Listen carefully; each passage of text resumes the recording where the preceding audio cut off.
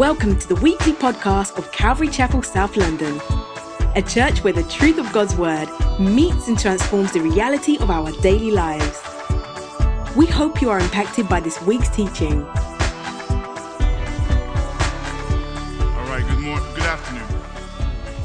We've been going through the book of 2 Timothy, and we have come to the third chapter in our series, continuing in DEFCON 1, which basically means to defend and contend for the faith. And as we know, when Paul wrote this book to Timothy, he was in prison. It was more or less his last letters to his protege, Timothy. So it's a book about legacy. It's basically passing on the baton of the gospel. And Timothy received it as such. He received it as words from a dying man. Imagine the kind of mindset you would get if the general is giving you his last marching orders while he's about to die. And this is what Paul is doing to Timothy.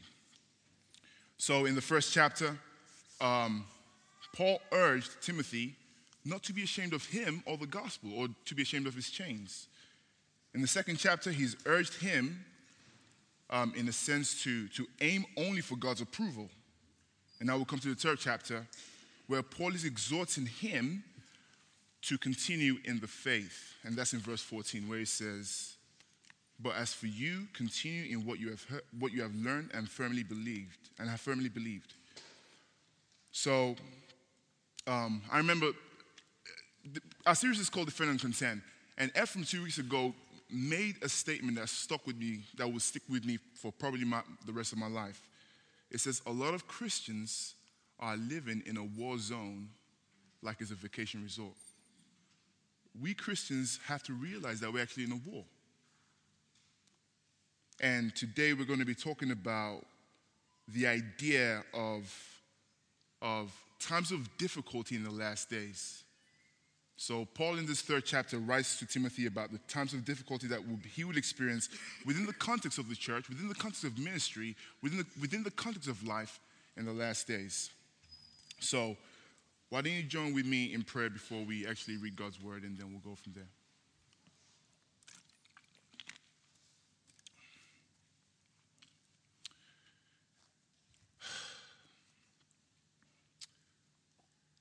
Father, we thank you for the means of grace that we get in terms of community.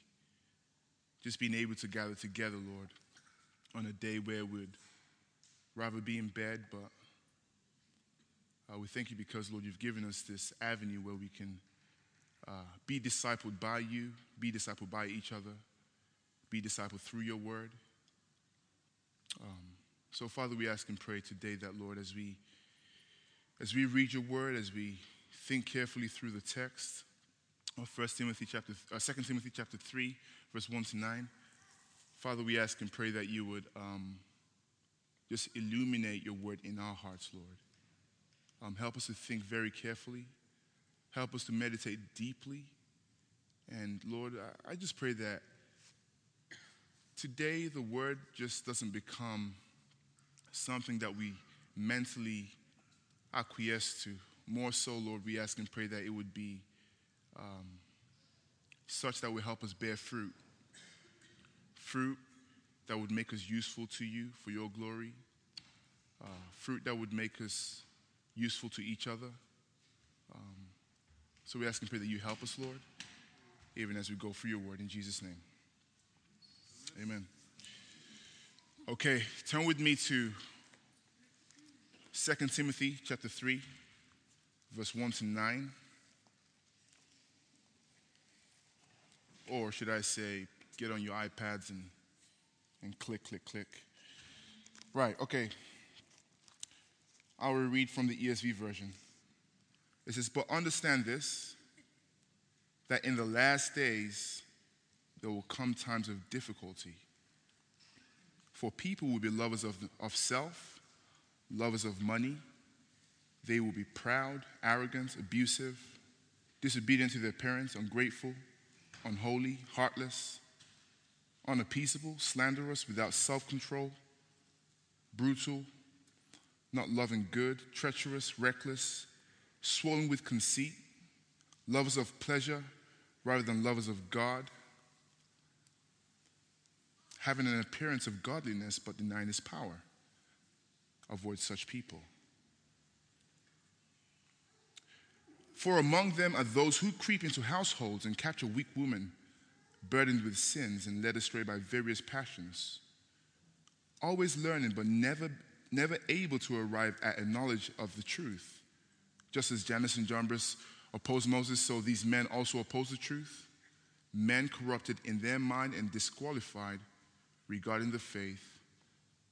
But they will not go very far, they will not get very far, for their folly will be plain to all, as was those of those two men. Now, when you look at that list from verse 2 to 5, you think, golly, Lord help us. But the encouragement that I find, even within the context that Paul's writing to Timothy, the encouragement that I find is that when Jesus says, I will build my church and the gates of hell will not prevail against it. But while the promise stands true and is certain because of who said it, we shouldn't get it twisted that we live in times of moral decadence. We live in perilous times. We live in times that the opposition against the gospel is not just a mere possibility as much as it is a certainty. The truth of the gospel has been and will always be opposed. And in some cases, you have the extreme, and some cases are more extreme than the other. But we have to remember that we are at war. The war we face, at times, a lot of people think it's external to the church, which is true. I mean, we would fight against the laws of the government if they're opposed to the gospel. We'll fight against all sorts of external battles that we have within the world against Christendom. But we also have to remember that when we talk about the war, according to this passage, is actually an internal battle. It's a battle where you have the false prophets who are infiltrating into the church and bringing destructive heresies against the people of God. So, looking at this first 9 verses, we're going to divide it into 3 points. The first point will come from the first 5 verses, where Paul is writing to Timothy and to us about what will characterize the days that he lived in, and what will characterize the days that we live in as well. So we want to be able to think carefully about the context for our life and ministry. The second point will be verse 6 and 7, which would be the need for spiritual discernment. So once the church knows the tactics that the false prophets are bringing in, where they're bringing their truth, then we will be able to actually know how to better withstand their doctrine. And the third point will be in verse 8 and 9, which is basically the encouragement to the church. So as bad as it might get, the first thing I quoted was that Jesus said that I will build my church and the gates of hell will not prevail against it. So we have to remember whose church it is. It's not our church, it's Jesus' church. It's Christ's church. Remember whose bride it is. The bride of Christ is the church. We are the bride of Christ. So, to our first point, context and character for our life and ministry. What are we to expect in terms of character, in terms of context, and in terms of people in the last days? So look again with me in verse 1. It says, but understand this, or mark this. What are we to mark? What are we to understand? We are to understand that in the last days, there will come times of difficulty or terrible times. So, one thing we have to understand is that when Paul makes his statement about difficult days in this letter, you have to think of the fact that the difficult days are brought in by people. People who don't like the truth, people who don't like the gospel. So if you look at verse 6, he says, "For among them, i.e. the false teachers, are those who creep into households." So the direct context for what he's saying is actually talking about false teachers who are coming into the church to actually bring in destructive heresies. So it says, in the last days, there will be terrible times, there will be times of difficulty. So while studying this passage, I heard of a guy called John Napier of Napier University in Scotland. John Napier was a maths professor. He was one who invented logarithms, and he uses logarithmic calculations to apparently figure out when Jesus will come back, right? And then he wrote a book. The book sold very well until the very day when Jesus was supposed to come back. So you can tell that the books are no longer on the shelf. But the Bible tells us that no one knows the day, no one knows the hour in which the Son of Man will return. So as much as we can pontificate as to when Jesus will come back, he's going to come back here, he's going to come back there. We might have clues here and there, but the Bible says that we don't know when he's going to come back. So in light of not knowing when he's going to come back, we still have to keep on living. We don't, you look at the book of Thessalonians and you look at people who were awaiting the coming of the Lord Jesus Christ. They sold the property, they sold their houses, they quit their jobs, and they said they were just going to wait for the coming of the Lord Jesus Christ. Not so. We wait for the coming of the Lord Jesus Christ, and yet we're still busy. Yet we still have to wage war.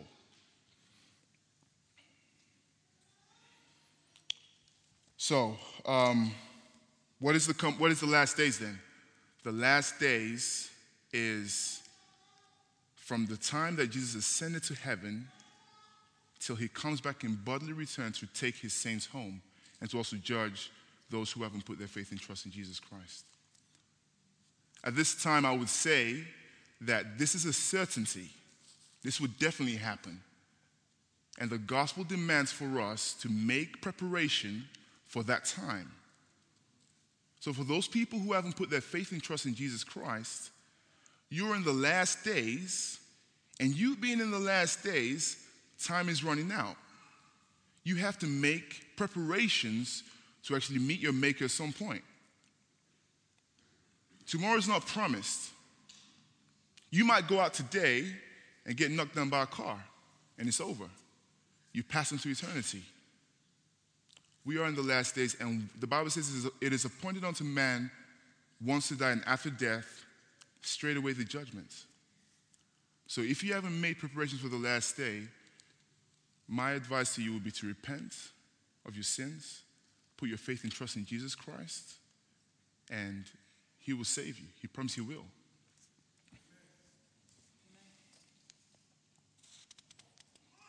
So, what happens in the last days? Dangerous times will come, difficult times will come against the church. Now, think of it this way. The illustration I could think about is when you think of diseases that are external to the body. Let's suppose I get a cut. I can deal with it way before it gets infected, right? I could deal with my cut before it gets infected. But once you get cancer, it's not easily noticeable initially. But what happens is, as time goes on, it's noticeable. And that's what's happening within the context of the local church that Paul is writing to Timothy. It says in the last days you will have these guys come in to actually infiltrate into the church. So look with me from verse 2, and let's look at a few things that characterizes the days that we actually live in, or the days that we're going to be living in. So it says, for or because people will be lovers of self, lovers of money, proud, arrogant, and abusive. This is what's going to characterize our days, is people would love themselves. There's a guy named Donald Guthrie. He was a New Testament scholar in the London Bible College.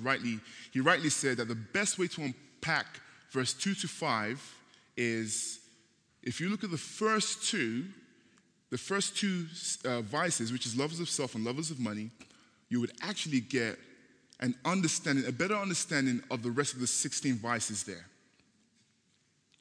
If you love yourself, You're going to love money. You're going to be proud.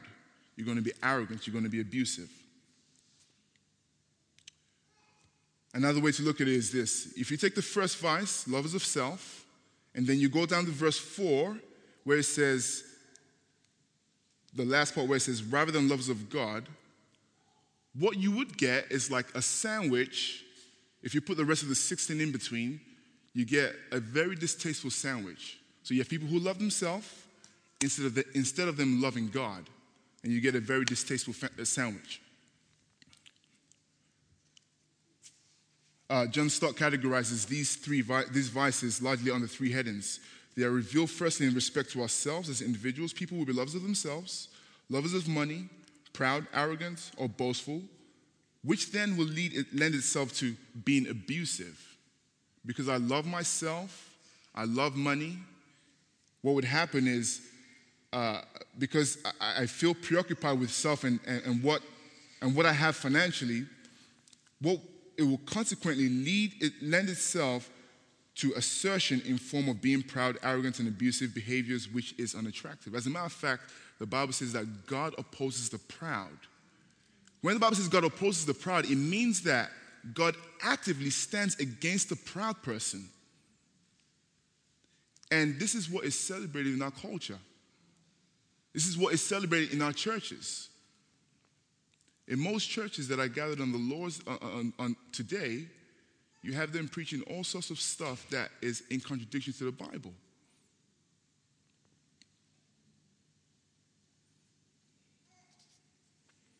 If there was an age where we think that God and Christianity existed for us, it's our age.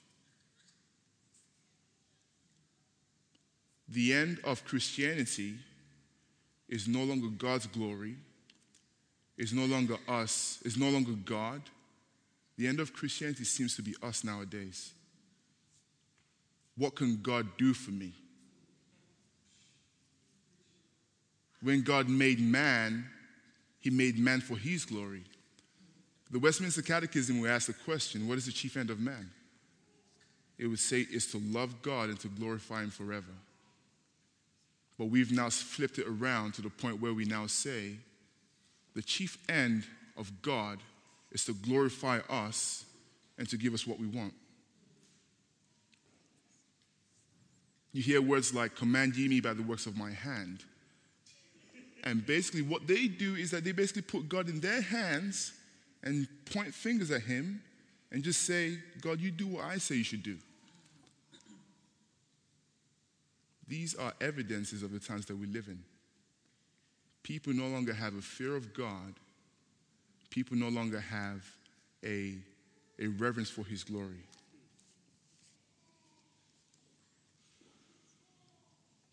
So, someone would ask at this moment in time and say that, so does that mean I should hate myself?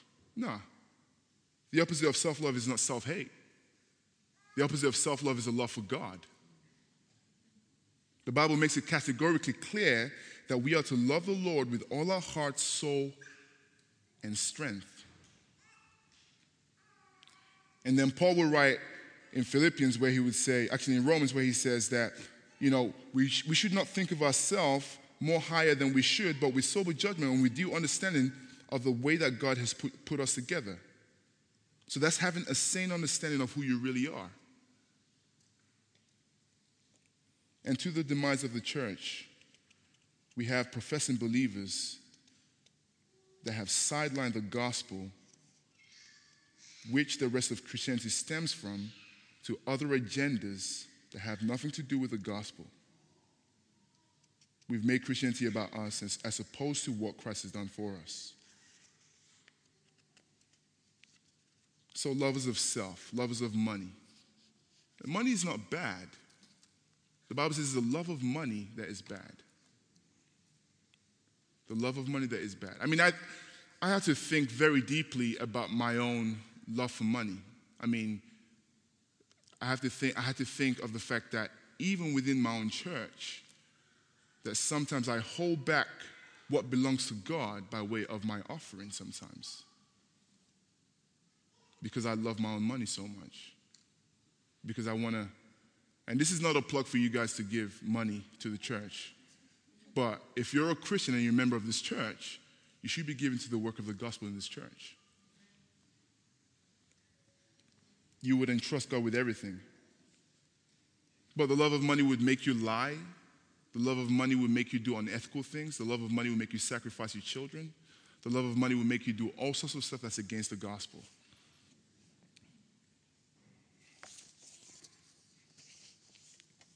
And if you look at this book of 2 Timothy, which was written over 1900 years ago, we see that things haven't changed.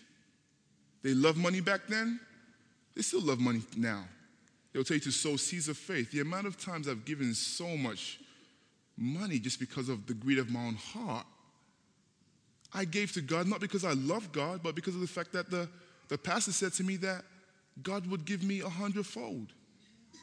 And when you look at the context of the verses where God speaks about 100-fold, it's talking about fruit that comes from a life that's living worthy of the gospel.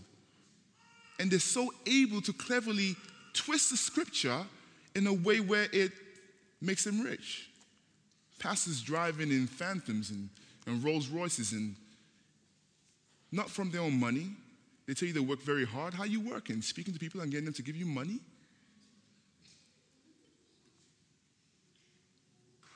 But as much as I look at their lives, I have to look at my life as well.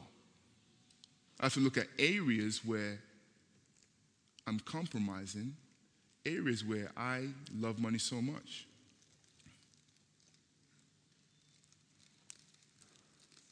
So I guess in terms of application about this point, the question is, how am I looking at, how do I view money? I remember Ephraim did a series a little while back on time, talent, and treasure. How are we using what God has given to us for the furtherance of his gospel, since we know the truth? And then after all that big list from the first, from verse 1 and 2, then he says disobedience to parents. And it's easy to think that this is trivial. I work in a school, I'm a classroom teacher. And when you look at my kids, and when I look at my kids and I look at how disobedient they are or how rebellious they could be sometimes, is usually because of the fact that they have no parental figure at home. There's no respect in their homes. As a consequence, they rebel against authority, not just in the school context, but in context of society. And the woes we see in society is symptomatic of the woes that happen at home. So, and what happens is that most of these symptoms are carried on into adulthood. And what happens is, because of this case, you have a lot of grown men and grown women who are still kids that have been untrained because the gospel hasn't affected their lives. Then it goes on to ungrateful. How many of you sometimes when you pray find it difficult to be thankful? I find it sometimes to be difficult to be thankful because of the fact that I don't think deep enough. My mom used to say that if you can't think deeply, you can't give thanks adequately. And 3 weeks ago I went to prayer meeting, and I appreciated the fact that Patrick said, we need to just take time not to ask God for anything, but just to give thanks. Let's just take time to give thanks. And I think that us being ungrateful would usually stem from the fact that we love ourselves, we feel sorry for ourselves, we feel like we have this sense of entitlement. We feel like, okay, God owes us. And as soon as God does something for us, we don't even turn back to say thank you. I'm reminded of like the story in the gospel where you had 9 lepers that were healed, and only one went back to say thank you. And I think we are the 9 sometimes who don't go back to say thank you to Jesus. And this is a mark of the false prophets.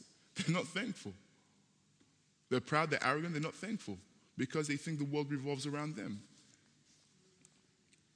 And sometimes we could also fall into that trap where we think that the world revolves around us. We've let society and the world out there to actually dictate to us how we should actually view things. But here's one thing to be thankful for. For those of you who have put your faith and trust in Jesus Christ, the fact that you were once dead in your sins and trespasses is enough to be thankful. The fact that God reached down from heaven of his own initiation to actually save you is something to be thankful for. The fact that you're saved and you're going towards heaven is something to be thankful for. You can spend so much time just giving thanks for what God has done for you in Christ Jesus. Ephesians 1:3 says that you've been blessed with every spiritual blessing. If you're a Christian, you've been blessed with every spiritual blessing in heavenly places. And when you don't think about those things, you can't be thankful. Your heart becomes, you can't be thankful. Okay, right. And it goes on to say in verse 2, at the end of the verse, it says, they're unholy, they're heartless. In other words, they're cold, they're callous, they don't love God. They're unappeasable. I mean, the question I ask myself is, if God has forgiven me of all my sins, how on earth would I not forgive someone else who has offended me? God sent his son, Jesus Christ, to die on the cross for my sins. The wrath that I deserve, Jesus took him. And then I have the right to now say that I'm not going to be at peace, I'm not going to be consolable. They're slanderous, they're without control, without self-control. Society is get all you can and can all you get. We have an addictive, we are an addictive and over-compulsive people. What Jesus said to us was to practice self-denial. Jesus says in Luke 9:23, if you're going to come after me, you have to pick up you have to deny yourself, pick up your cross, and then come after me. But the mantra of the culture, the mantra of even churches is, let's get all we can. God wants you rich, healthy, happy, wealthy. That's the mantra of the church. So there's no need to practice self-denial. While you're here on earth, get all you can. But the Bible tells us that that is a sign of people who don't love God. That's a sign of the unregenerate. They don't practice self-denial.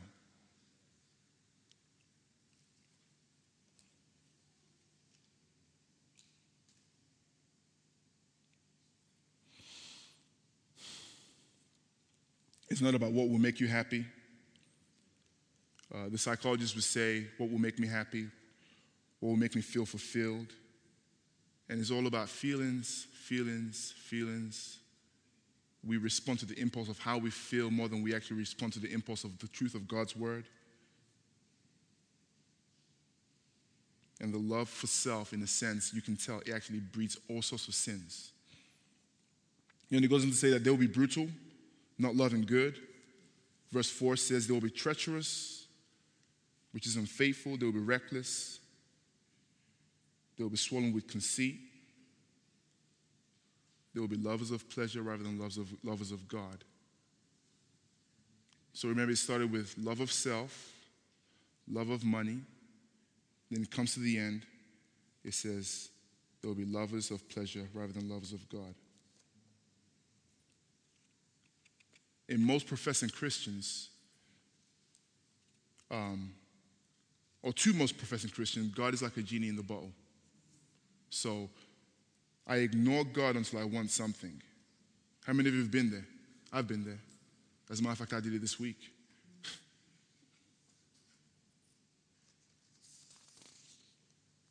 In other words, what they're saying is that God is the best way to get what I want, even though what I really want is not God.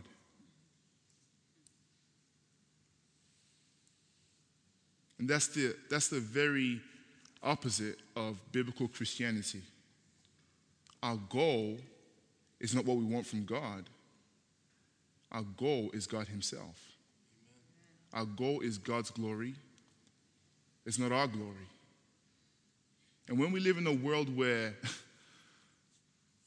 it's just totally opposite to what the Bible teaches, it's easy to get that kind of mindset. It's very easy. And that's what's happening in most churches today. So in most churches today, you have more people going to churches that don't preach the gospel properly than you do coming to faithful churches. These are our cousins, these are our uncles, our aunts, our friends, people we love. They're not in faithful churches because of the fact that they love themselves so much. And the same thing with us as well. Let's not think that because of the fact that we don't go to those churches, that we're okay. We have to search our own hearts as well and actually see that we actually have residues of these various sins that are being listed in verse 2 to 5. And then look at what follows in verse 5. This is a clincher for me. It says, these guys have an appearance of godliness, but yet they deny its power. I call that Puff Daddy Christianity. The reason why I call it Puff Daddy Christianity is not because I hate Puff Daddy, but it's because Puff Daddy would be the kind of guy who will receive an award and say, I want to thank my Lord and Savior Jesus Christ for giving me this award after I've written songs that actually defame him. Now, I say that now with the knowledge that I believe that most of us here are Christians. But I would ask the question, how many of us think that because we come to church that me and God are cool? I'm cool with God because I come to church, I play drums, not you, Bill. I do what I have to do. I come in and I'm okay with God because of the fact that I do all these things. The Bible makes it clear again that salvation is not by works. Salvation is by grace alone, through faith alone in Christ alone. That's what salvation is. Salvation is not predicated on what I do or what I don't do. Salvation is predicated on what has been done for me, what Jesus Christ has done for me. And the response to that is repentance and faith. I will make that very clear.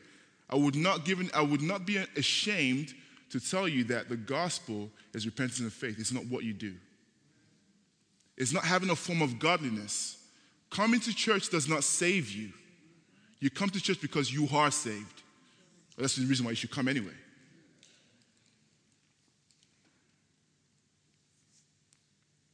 Solomon said in Ecclesiastes that there is nothing new under the sun. We are being reminded with those lists in verse 2 to 5 that we live in a very hostile world. We are in a hostile ground. It's war. It's internal. And we have to defend and contend for true godliness as opposed to a quasi one. One that seems like a true like godliness but really isn't godliness.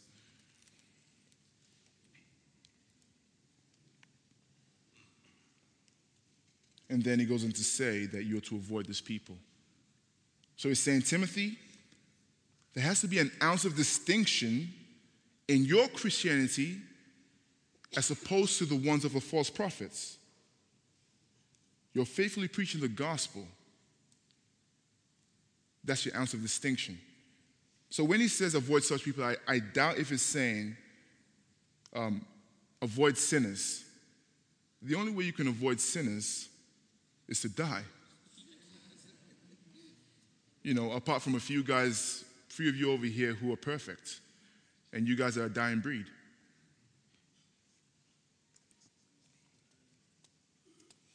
So on to the second point. Be aware of the tactics and practice and the deception of the false teachers. So look with me in verse 6. It says, for among them are those who creep into households and capture weak women, burdened with sins, led astray by various passions, always learning and never able to arrive at the knowledge of the truth. Now, it almost sounds like he's making a very derisive and divisive statement against women. I don't think he is, and I'll explain why in a second. If you look at the beginning of the book, when he started the letter, he wrote about the faith that started in his grandmom and then went on to his mom and then passed on to him. So women have a very important role in the discipleship of their children.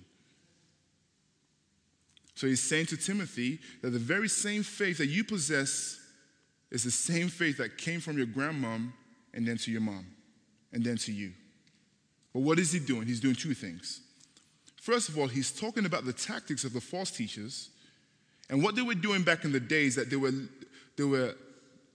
were literally going into the homes of middle-class and upper-class women in the Greco-Roman culture who had received the gospel from the likes of Paul and Timothy and Titus. And these preachers, these false preachers, will go into their homes and tickle their vulnerable ears. And the interesting thing about this is that this is how the gospel actually spread originally. The gospel actually spread through home groups that were opened up by women whose husbands had gone away on business trips. So the false teachers now said, okay, they're doing it, so we're going to do it, but we're going to do it with a different intention and a different agenda. And that's what they were doing. So they were poisoning the gospel, the true gospel, with a polluted gospel. So that's the first thing they were doing. So the second thing that Paul was doing when he actually made the statement in 6 and 7, he's saying, look at the leverage that the false prophets try to hook into. And there's 4 of them. So the lack of spiritual discernment, which is basically saying, if you look in verse 6 again, he goes, that they will go in and capture weak-willed minds that haven't been spiritually discerning by biblical truths. And consequently, what will happen is that if your mind is not conditioned by biblical truths, it makes you an easy target for false teachers. Many of us have been on the other side of the spectrum, especially coming from an African background where, we had the name it, claim it, blab it, grab it type theology. We came from all that. And because of the fact that we didn't read our Bibles for ourselves, what happens is that we became very easy targets for 100-fold, 50-fold, 200-fold, and we got nothing for it. I'm still poor. Amen. If you plead biblical ignorance, then you are an easy target and a viable candidate for false doctrine. So we can't say we don't know. The Bible has given us faithful preachers. The Bible has given us faithful churches. And more importantly, God has given us His word. He's given us His word to actually expose false doctrine. We need to be conditioned by it if we're truly Christians. I had a conversation with a friend who I thought was into one of those arenas, like the name it, claim it churches. So I played Shai's new song, the False Teachers one. And I said, what do you think? She goes, well, if you're reading your Bible, you wouldn't have a problem with what he's saying. And I was like, whoa, really? She goes, yeah. I was okay, praise God. If you're reading your Bible, you would know what the Bible says about the things that the false teachers twist. So that's the first leverage. They go on. They target weak-willed women. The second one is unstable and easily led. In verse 6 again, it goes, these women are led astray by various passion. So they're not led by principles that emanate from the truth of God, but by feelings and emotions. Feelings. They're very pragmatic in their approach to practical, life-altering issues. Oh, God said to me that you to give me, and I don't mean to keep on going on against, maybe I do mean to go against them, but people who actually take money of people and fleece the flock is very infuriating to me. It's just bad. And what even hurts the most is that the same Lord and Savior that I call, Jesus who I call my own Lord and Savior, is the same one they actually say is their Lord and Savior. And what happens is that I'm being painted with the same brush. So I go out and I say to an unbeliever I'm a Christian, and they go out and they do the same thing. I'm being painted with the same brush. And God's glory is being diminished.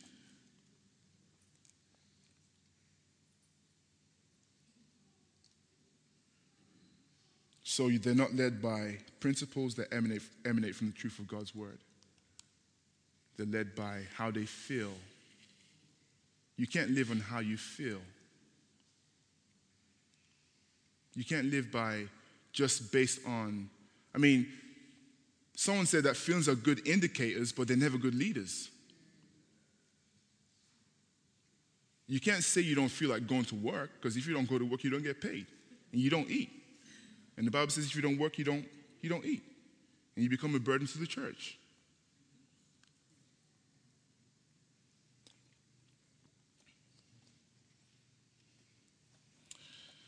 A third way in which these false teachers use as a leverage is, again, in verse 6. These are people who are burdened with sins. They're burdened with sins in the sense that I can't alleviate my guilt.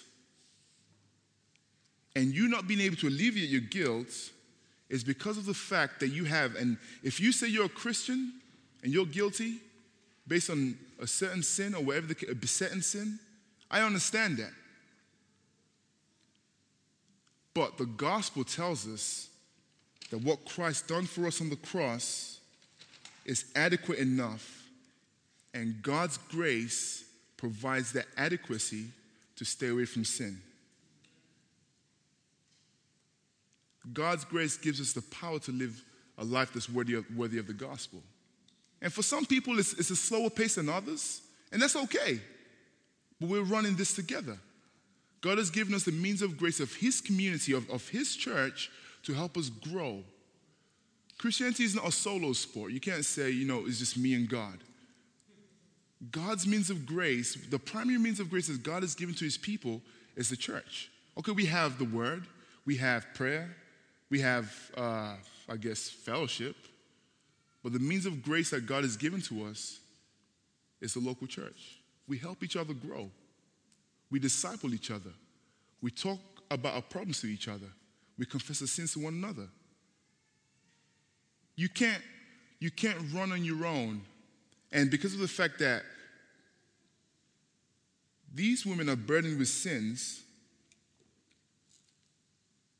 the false prophet uses that as a leverage to actually take advantage of the fact that they don't understand what the gospel is. The fourth way, read with me in verse 7. They're always learning and never able to arrive at a knowledge of the truth. So they're not like the Berean Christians. The Berean Christians were learning, and they said to Paul, you know what, Paul, what you said, we readily accept. Thank you so much, Paul. But hold on a second, Paul. We have to go away and search the scriptures to see if these things are true. And Paul was like, wow. He commended them for the fact that they were able to go back and actually find out if those things were true. And we as a church, we need to be a church that critiques healthily. When I say critique healthily, I don't mean I come with a presupposition of what I think is true, and I'm waiting for you to drop the ball. Oh, you messed up again. Oh, you missed the whole thing on tithes and offering, or whatever the case, or whatever the subject may be. Critiquing doesn't mean that you have a closed mind. It doesn't mean you have a close and suspicious attitude, but it's an attitude that receives with an open heart and a desire to affirm what is true. So you're not trying to catch people out. The intention is different because you're humble to want to hear truth and want to receive truth, but you also have a critical mind to actually think through the truth that you've heard. you want to go home and actually see if those things that are written, things that I've said, whether they be true or whether they be a lie. You don't just, and that's what happens. I mean, the church I used to go to, when I came out of it, I said to myself, I was an intelligent fool. I was a fool because I would easily lap up what the pastor was saying, and I'll feel good for the moment, and when I come out of church, that's it. I'm done. I don't go back to look at it. Next Sunday, I do my religious act again.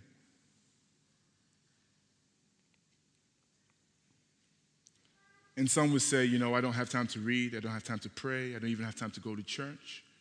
But I will submit to you today that the premium that you place on the value of your soul will determine how you grow as a Christian, and consequently could possibly determine your fate if you think you're a Christian. I'll say that again. The premium that you place on the value of your soul would determine how you grow as a Christian.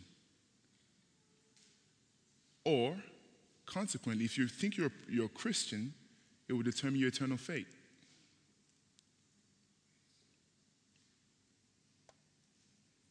So the question is, how spiritually healthy do you want to get? Do we go to community groups? Do we go to prayer meeting? Those are means of grace that God has provided for growth. Those are means of grace that God has provided for discipleship. I can understand that some people can't go.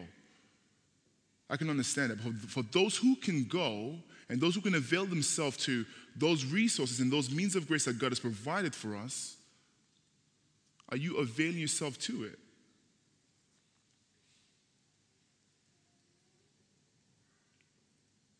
We want to be useful for God. We want to grow.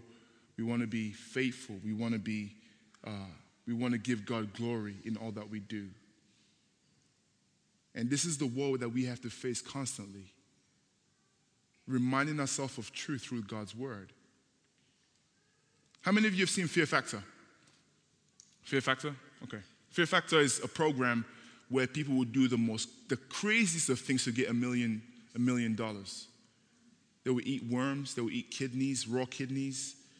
They will do all sorts of nastiness to get $1 million pounds. I guess if you think of it in context of your own soul, you would die and go to hell if you don't put your faith and trust in Jesus Christ. You wouldn't grow as you should if you don't avail yourself to the means of grace that God has provided. If you think of it in that way, maybe we would do a lot more. I mean, how tangible is the Christian faith to you?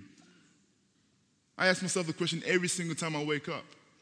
How tangible is the Christian faith to me? How real is it to me? Am I just playing church? Am I just playing games? 5 more minutes of sleep. It turns into 15 minutes. I click on the snooze button. Before you know it, the day is gone. I don't pray. I give God the residues, the leftover of my day. But if I want to grow, if I really want to grow, I would avail myself to the means of grace that God has provided. So the third point, which is the encouragement to the church. Look with me at verse 8 and 9. It says, just as Jannes and Jambres opposed Moses, so these men also opposed the truth, men corrupted in mind and disqualified regarding the faith. But they will not get very far, for their folly will be plain to all, as was that of those two men. So you have these two characters, Jannes and Jambres. Jannes and Jambres recorded in the book of Exodus, but their names were not mentioned. They were the two magicians who, when Aaron threw his rod down and he's turned into a snake, they threw their rod down as well to replicate what Aaron did. So Pharaoh was like, okay, Moses, big deal. First sign, big deal. I can get my magicians to do the same thing too. So what happened is that they came in and did the same thing. They threw the rod on the ground, but the truth of God prevailed in the sense that Aaron's rod or Aaron's snake actually swallowed Jannes and Jambres' snake as well. The same with that, the same is alluded to in this passage, that their folly will be plain to all, as those two men. So they were revealed as a fraud because God's word in a sense prevailed. God's truth prevailed over Jannes and Jambres. So what Paul is saying to Timothy here, I mean, we've heard a lot of negative things. We've heard, man, like you have this love of self, you have this love of money, you have this boastful, you have this conceit, you have this, all these vices. Paul's saying that, okay, Timothy, this might be real, this might happen, but remember whose church is it? Remember, it's God's church, and the gates of hell will not prevail. So no matter how bad it gets, Christ's church will prevail. And when you look at the book of Revelation, the end of Revelation is basically saying, we win. As terrible as things get, we win. Because God is faithful. We're not the ones who's faithful. God is the one who's faithful. We win. So in conclusion, like I said, it's easy to look at the 18 vices, and the first thing I think to myself is, I'm going to try and not be like those guys. That's not what the answer is. Christianity is not like a New Year's resolution where you say, I'm going to stop stealing, I'm going to stop killing, I'm going to stop doing all this. No, Christianity is you, again, I'll repeat again, Christianity is you repenting from your sins and putting your faith and trust in Jesus Christ. And for the Christian who's struggling with these things, we have the means of grace to actually just say, you know what, let's grow together. Grab another Christian and read together. Galatians says that having begun in the spirit, you're not being made perfect by the flesh. You don't try to do Christianity. You either are a Christian or you're not a Christian. So guys, be encouraged in that. God himself is the one who wants to work in us to willing to do of that which pleases him. So let's pray. Father, thank you for your grace. Thank you for the truth of your word. Thank you for the truth of the gospel. Father, we pray that you would write your truths on our heart.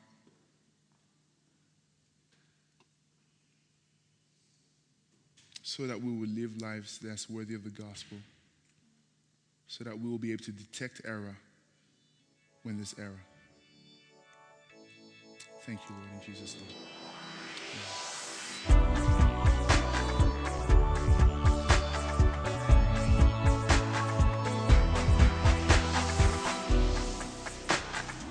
To find out more about us, visit our website at calvarychapelsouth.london.org or find us on Facebook and Twitter at CC South London.